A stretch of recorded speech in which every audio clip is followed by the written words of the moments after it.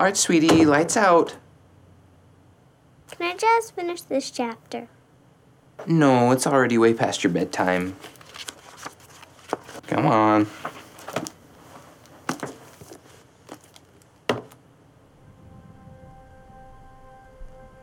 Daddy, What?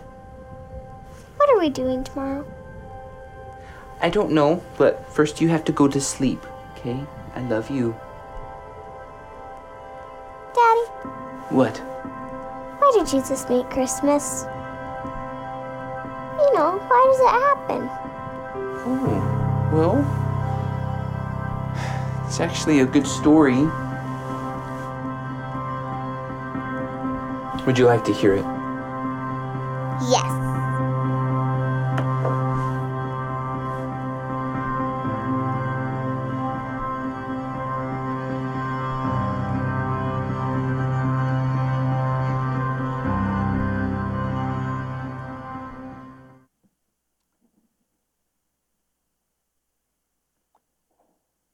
Before there was ever anything, there was someone. And the someone that I'm talking about is God himself. Before there was matter or stars or whirling galaxies, God existed in three persons: Father, Son, and Holy Spirit. Triune, infinite, and yet God was immanent. That is, God was close. He was out of this divine community of love that God created everything that is, that which has no life, inanimate objects, and that which has the gift of life. But of all the things that God ever created, the most important thing that God created and that which he truly loved was this earth, this planet. God sculpted the planet. He created the land and the sea. God also created the dry ground, the vegetation. He created the plants. God created creatures small, and God created creatures that were indeed very great. And God planted a garden in the midst of what he made. Now God, in that garden, formed a man and a woman. He formed the man out of the dust of the ground. He took a rib out of him and fashioned that rib into this beautiful creature called woman. And God breathed into Adam the breath of life, which then passed on to the woman when God created her out of his rib. And God took the man and God took the woman to the midst of the garden, and God introduced them to a tree. Not just any old tree, but a special tree.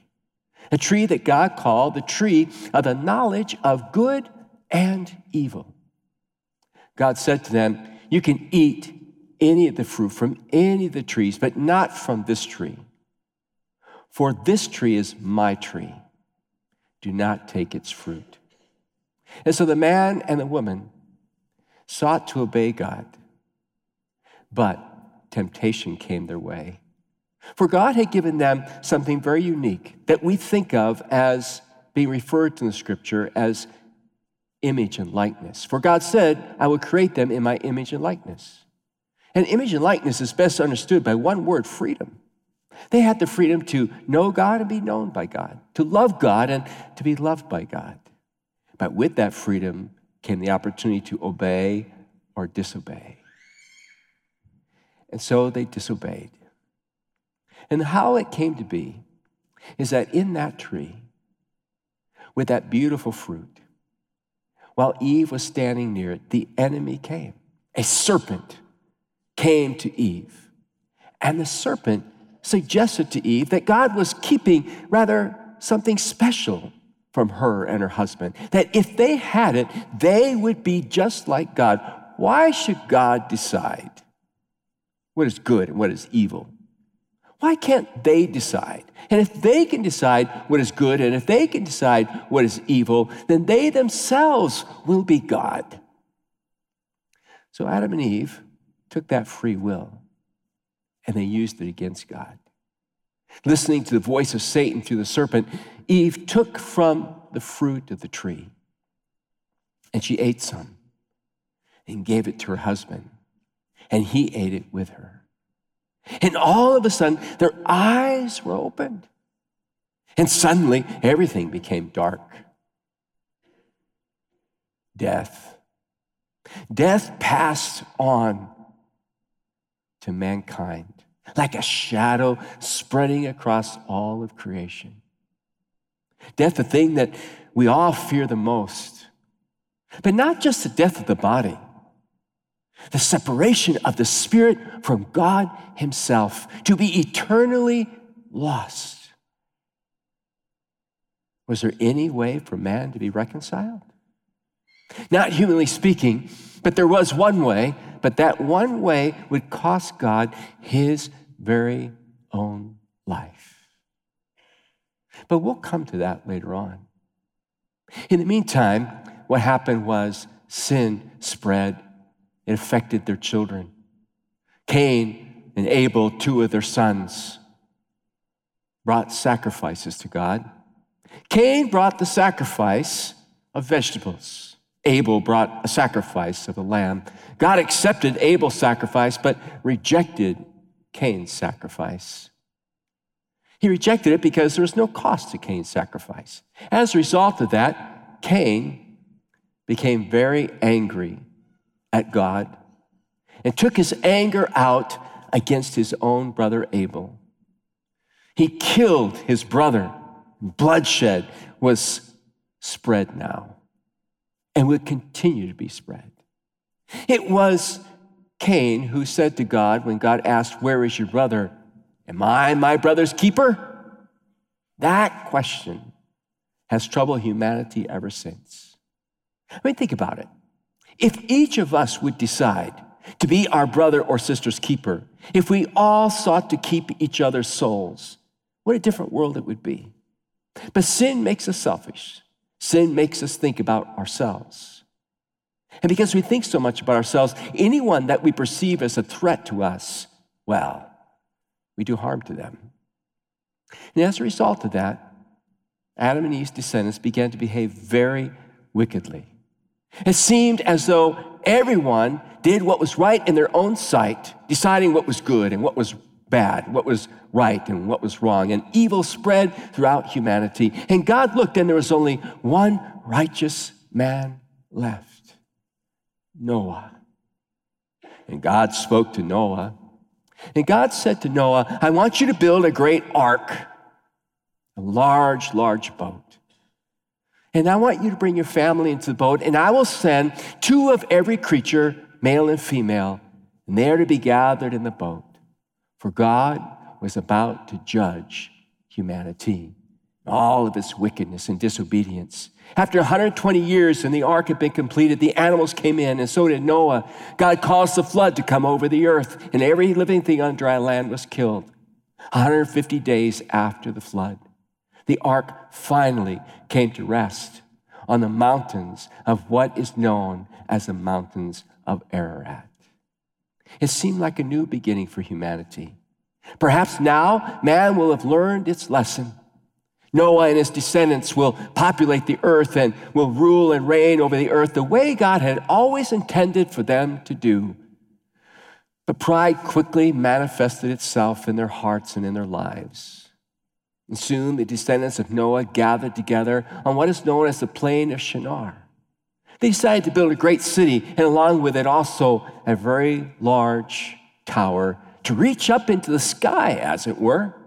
The idea behind the tower, they said, is we will make a name for ourselves. In other words, we will not listen to God. We will not go and scatter across the earth. We will not subdue the earth and manage it under God's word and guidance. We, again, will be our own God. And they defied God, and God confused their language, and God scattered them over all of the earth. The question now became, could God find anybody that would listen to him, that would obey him, that would seek to honor him? God found a man that we know of as Abram. Later, his name would become known as Abraham, because he would go from being the father of a nation to a father of many nations. God said to him, I want you to leave where you are. Leave your foreign gods, leave your family, leave your country, and I want you to go to a different place, a place that I will give to your descendants. And God made a wonderful promise to Abraham. The promise of heaven came down to earth, so to speak. And God said to Abraham that through you and your family, all the nations are going to find God's blessing. And so Abraham left everything behind. And Abraham went. And he made his way to this new land, this promised land. Many years went by, and Abraham became very disturbed and very discouraged. For he and his wife were already of old age. Her womb was barren. They had no child. They had no heir. How could they ever father a nation, much less nations? One night, God spoke to Abram in a vision. And God said to him, Abram, I am going to protect you, so don't be afraid. Abram, I am going to give you a great reward. And Abram said to God, I have no proof of it, God. You have not given me an heir. Everything that I have is going to be passed on to my servant Eliezer. God said, I will give you an heir, and called him out of the tent. And God said, look up to the sky. And he looked up to the sky, and God said, do you see all those stars? Your descendants will be as innumerable as the stars that you see in the sky. And something rather amazing happened in Abram's heart. Suddenly, faith was born in his heart. And so it's recorded in the Torah that Abraham believed the Lord, and the Lord counted him as righteous because of his faith. And this brings us to the first great lesson of how Christmas came to be. Faith in the promises of God. Faith in the promises of God. Abram dared to believe, despite the barrenness of Sarai's womb, despite the fact that all the evidence seemed to point away from God's promise. He dared to believe that God would give him an heir even in his old age, and that his descendants would inherit the land, and that God would bless all of the earth, all of the nations, through the nation that he would father. And in that sense, Abraham becomes not only the father of his descendants in the nation of Israel, he becomes the father of all nations for anyone who truly believes. But don't misunderstand Abraham's faith. Abraham's faith is not something that he gathered from himself and focused on God and just chose to believe in ignorance. No. Abraham's faith was fostered by the very word of God. It was God that gave him the faith. It's kind of like the story of Peter in the New Testament. When Jesus asked, who do men say that I am? Peter's response was, well, thou art the Christ, the Son of the living God. And Jesus said to him, blessed are you, Simon, for flesh and blood did not reveal this to you, but my Father in heaven. Notice what Jesus was saying. Peter, you couldn't confess that if it hadn't been for my Father's word to your heart and to your mind. My Father's convincing of your soul. In the very same way, Abraham would not have had such great faith if he had not believed in what God had said to him. And that shouldn't surprise us. For it says in the New Testament, in the book of Romans, that faith comes from hearing, and hearing by the word of Christ. And so the question for us as we begin this series, How Christmas Came to Be,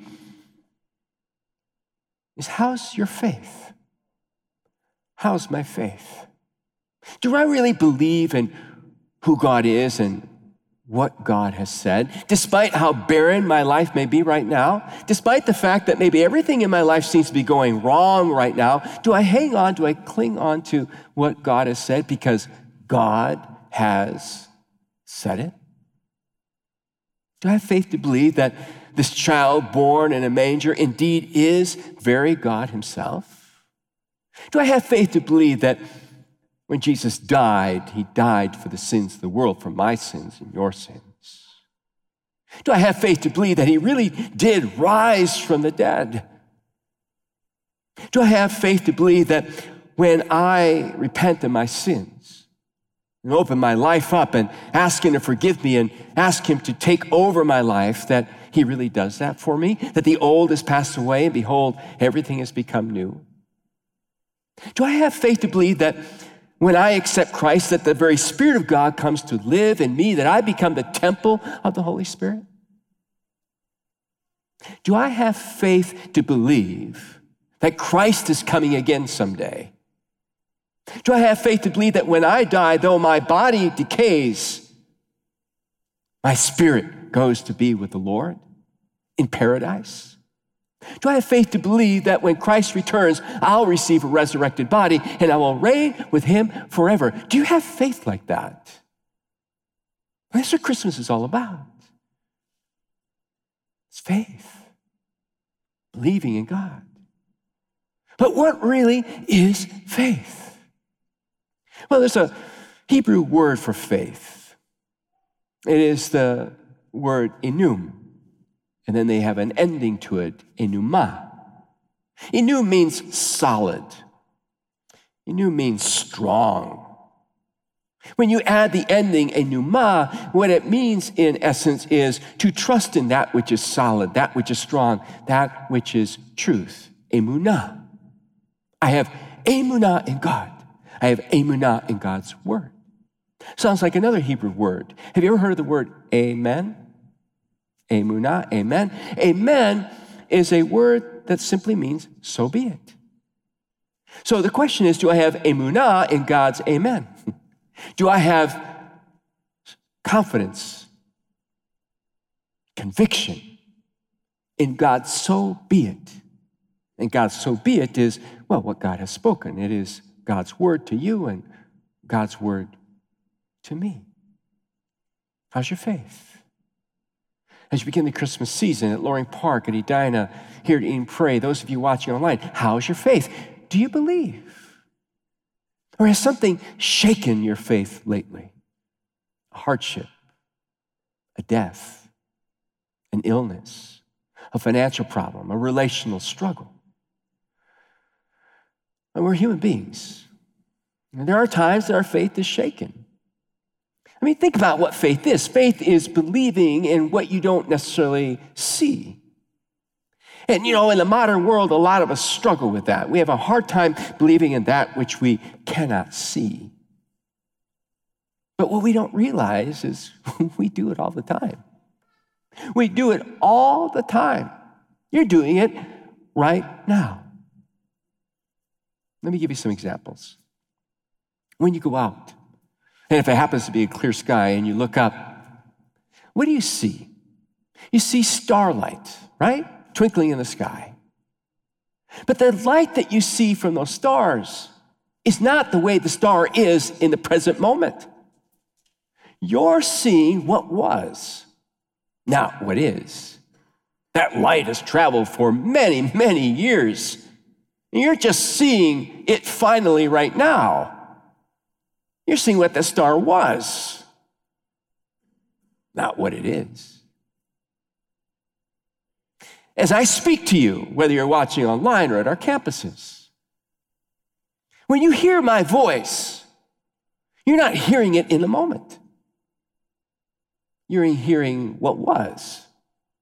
Now, granted, it may be split seconds of delay between my speaking and you hearing, but you're not hearing me immediately. The sound waves have to get to you. It's like when you go to a canyon and you call out and you hear the echo coming back. The echo is your sound waves hitting the wall, bouncing back towards you. I mean, all of life is like that.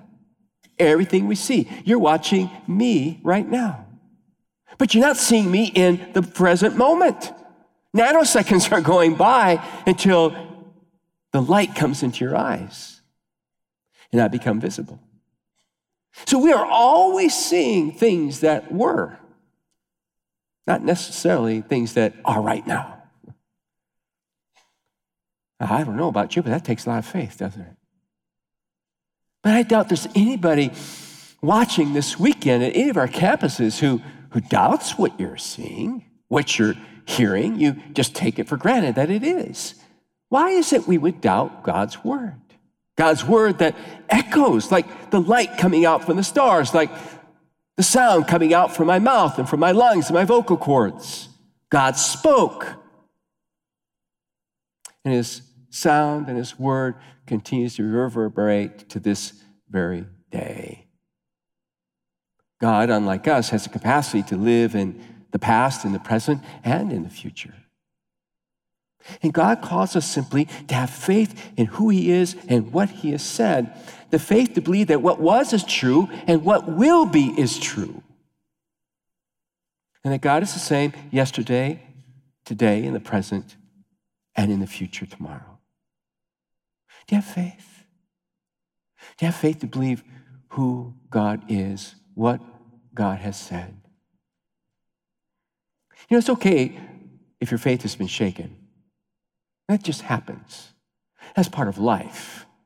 I like the man in the New Testament who, when he was responding to Jesus in hopes that Jesus will heal, says to him, I believe, help my unbelief. Anybody out there that's ever felt like that guy and grateful for him in the Bible? I am. I believe, but there are times that, wow, my belief really gets stretched. Like just the other day, when I got a phone call from my mom and some friends of theirs who live in Florida were away for the Thanksgiving season. It was a pastor and his family, and the son and his wife and 3 children were coming back, and they'd been warned not to go back because it was late and he'd been working hard and he was tired. It wasn't a safe thing to do, but he insisted it would be okay, that he'd driven all the way home from Tennessee to Florida before and he could do it again. And at 5 a.m. in the morning, fell asleep at the wheel. The car rolled over and he died, leaving a young wife and 3 kids.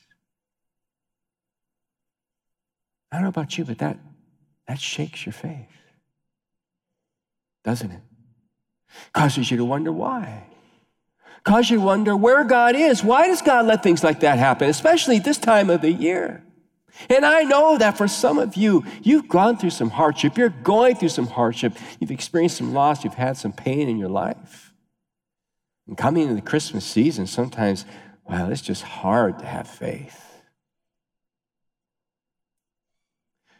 But God is bigger than our circumstances. God is greater than our suffering. God indeed is sovereign over all things. And though we may not understand it, by faith, we believe that God is in control. Even when we make foolish decisions, even when we do foolish things, God is in control. And to the person who can rest their faith in God's sovereignty, oh my goodness, life is so much more peaceful. Lord, I believe, help my unbelief. And so that's why if you'll take out your worship folders and your sermon outlines, there's a prayer that I want to share with you. It's a very old prayer. You're going to find that out very quickly. It's a prayer that comes out of a little book that I have of Puritan prayers. I have come to love this book. Now, the words are a little bit archaic because they're kind of old-fashioned, but the way these Puritan ministers, these Puritan Christians prayed, I don't know about you, but it just resonates so deeply with my soul. And this is a prayer asking God for faith. And I thought to myself, I need this prayer in my own life. And I thought maybe this is a prayer you could take with you as you struggle sometimes with faith. And I thought maybe it was a prayer we could all pray together in a few moments. But I want to acquaint you with the prayer first. So if you have the prayer out at all of our campuses, just follow along. I'll read. You just kind of listen. My God, I bless thee that thou hast given me the eye of faith, to see thee as Father, to know thee as a covenant God, to experience thy love planted in me. For faith is the grace of union by which I spell out my entitlement to thee. Faith casts my anchor upwards where I trust in thee and engage thee to be my Lord. Be pleased to live and move within me, breathing in my prayers, inhabiting my praises, speaking in my words, moving in my actions, living in my life, causing me to grow in grace. Thy bounteous goodness has helped me believe, but my faith is weak and wavering. Its light dim. Its steps tottering. Its increase slow. Its backslidings frequent. It should scale the heavens, but lies groveling in the dust. Lord, fan this divine spark in a glowing flame. When faith sleeps, my heart becomes an unclean thing, the fount of every loathsome desire, the cage of unclean lusts, all fluttering to escape, the noxious tree of deadly fruit, the open wayside of earthly tares. Lord, awake faith to put forth its strength until all heaven fills my soul and all impurity is cast out. It's okay for you and me to tell God our faith is weak. And it's okay for us to ask God to increase our faith. It just disturbs me that so oftentimes, and even in my own life as Christians, we feel like faith depends on us. Therefore, when we struggle with faith, we just assume God's angry with us. When we struggle to have faith, we believe that God then isn't going to hear our prayers. Not true at all.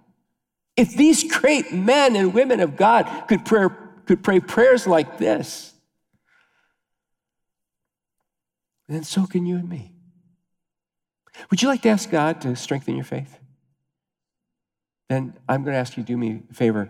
Take this, and I'm going to ask at all of our campuses right now if you would stand at Loring Park, Edina, here in Prairie. And we're going to read this aloud in unison together. And if you kind of stumble over the hithers and thithers, the these and the thous, that's okay. All right? But I want you, as best as you can, we'll go through slowly to kind of articulate it from your own soul. So here we go at all of our campuses. Let's read it aloud together. My God, I bless thee that thou hast given me the eye of faith, to see thee as Father, to know thee as a covenant God, to experience thy love planted in me. For faith is the grace of union by which I spell out my entitlement to thee. Faith casts my anchor upwards where I trust in thee and engage thee to be my Lord. Be pleased to live and move within me, breathing in my prayers, inhabiting my praises, speaking in my words, moving in my actions, living in my life, causing me to grow in grace. Thy bounteous goodness has helped me believe, but my faith is weak and wavering. Its light dim, its steps tottering, its increase slow, its backslidings frequent. It should scale the heavens, but lies groveling in the dust. Lord, fan this divine spark into glowing flame. When faith sleeps, my heart becomes an unclean thing, the fount of every loathsome desire, the cage of unclean lusts, all fluttering to escape, the noxious tree of deadly fruit, the open wayside of earthly tares. Lord, awake faith to put forth its strength until all heaven fills my soul and all impurity is cast out. Father, we have prayed to you at all of our campuses, and we have asked you, oh God, to strengthen our faith. Some of us this weekend, Lord, are struggling in our faith. We feel like the man in the New Testament who said, I believe, help my unbelief. And sometimes, Father, our unbelief seems to shadow our belief.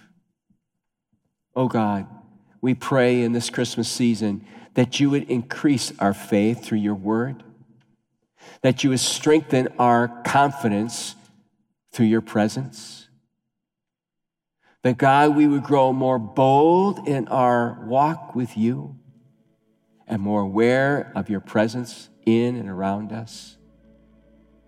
So that, Father, even when things happen that make no sense to us,